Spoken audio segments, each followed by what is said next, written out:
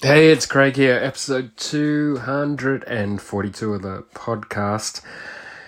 Hope you're well, wherever you are. It's Monday where I am. It's actually in the evening, and it reminded me of a question that I got this week from a friend, Seb Hassett. Seb, thanks for the question. Just talking about journaling.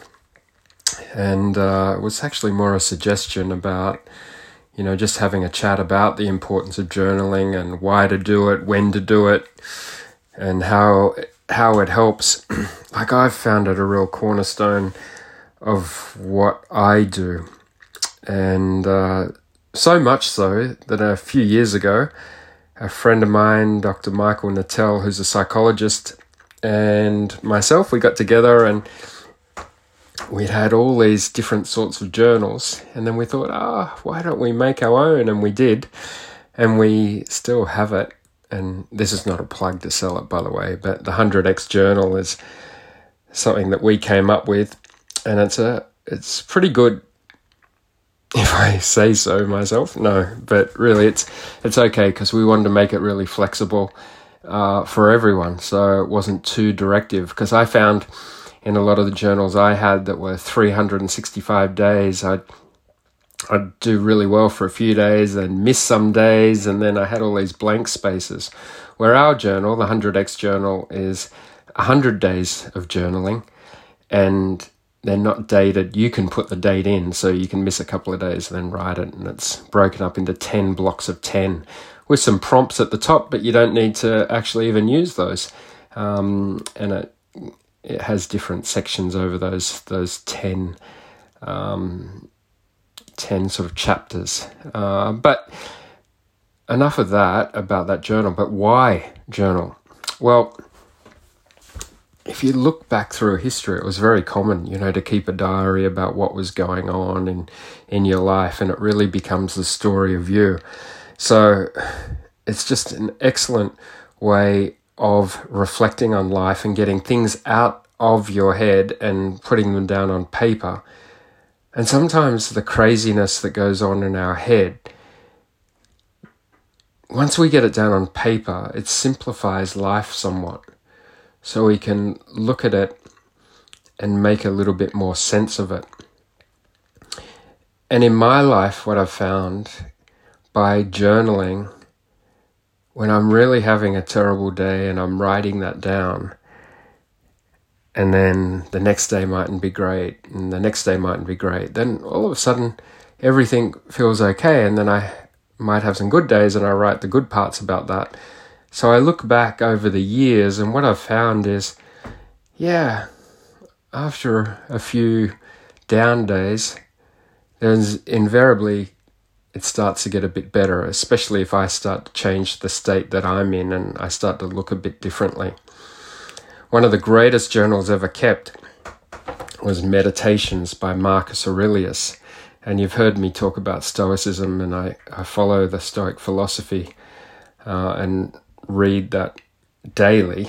And Marcus Aurelius, they call him the last great emperor of Rome, he kept a journal, and someone found it and put it together, and it's called Meditations. And if you ever want to read something interesting and you have an interest in Stoicism or Stoic philosophy, Meditations is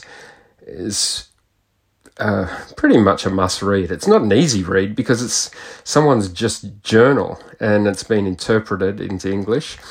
But there's a lot of great quotes that come from it, and it's just this guy of the time, the most powerful person in the world, and he was journaling and writing things down and sort of really writing to himself, sometimes motivating himself or telling himself how to go about today, what he was going to look for, etc., etc.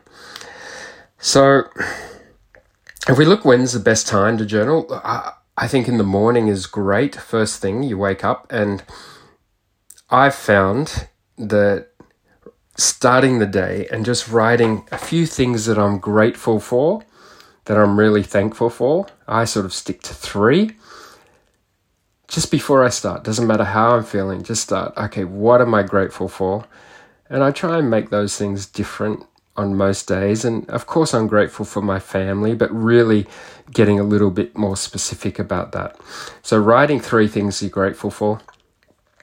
Then looking about, okay, what do I want to do with today? What's going to make today good, or what's the plan for today? And it can just be a line.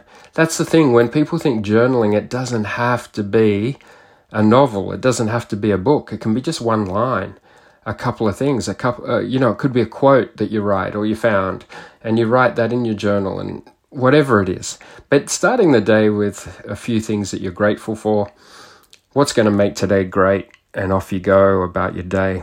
I also find, like, I'm recording this in the evening now, and before I go to sleep tonight, I'll have a look at my day. I'll reflect on it, what was good, what could have been better. But any junk that's in my head that's really, maybe stressing me out or causing me anxiety, I'll get it down on paper. I'll write it out. I'll really, really write it and say to myself, once I close this journal, it's gone from my head, and that's it. Because often what impacts our sleep is us going over and over on those things that are in our head. And what I know is, if I'm going to combat the difficulties I'm having in life, I really need to sleep well, because, as I say, that's the foundation of performance. So that's why it's really good at night to reflect on your day, to get those things out of your head, and just go about and get a wonderful sleep. There's other areas of journaling I really like. They say anger doesn't solve any problems, or I love saying that. But so sometimes shouting into your journal with your writing when you're really angry about something can be so beneficial, and it just gets it out of you. Okay, rather than causing some destructive, having a destructive impact on relationships. I think it was Abraham Lincoln that when he was really angry, he did a form of journaling. What he did was he used to write a letter to someone. And I think when he actually passed away, they found in his top drawer there was all these letters that were addressed and stamped that he never ever posted. So you can actually do that with your journaling as well. So you can write those things down and just get them, anything that's going on, just get it out of your head and get it down onto paper. And it's going to be really, I think, a positive thing. So there's so many ways. There's no right way of journaling. There's no wrong way. But I do think keeping that story of you is really important. Look, most of us might not want anyone to read our journals, but when we're gone, it's something really nice for people, our great-great-great-grandchildren maybe, to read about us, to know what was going on with you at the time. What were you thinking? Just to give some insight into your life could be something really interesting. But anyway, there's so many reasons to journal. It doesn't have to be huge. It can be just one line. But, I really think it's a good opportunity to start, to reflect on life, to reflect on different things. And it is so powerful. Just give it a go for 30 days and see how it is. And if you miss a day, it doesn't matter. Pick it up again and go. Like, I've got lots of journals. Not all of them are finished. And then I'll start again and go, okay, I'm going to be dedicated now. I'm going to do this every day, twice a day. And that might go for a while. And then I'll have a break and then I'll go again. Doesn't matter. But, if you've never journaled or you have journaled, how about we all work together and try and do, the next 30 days of solid journaling. And I'd love to hear from you how it's impacted your life and if it's a positive thing. But anyway, as always, have a great day. Help others to have a great day. And let's try and make the world a better place.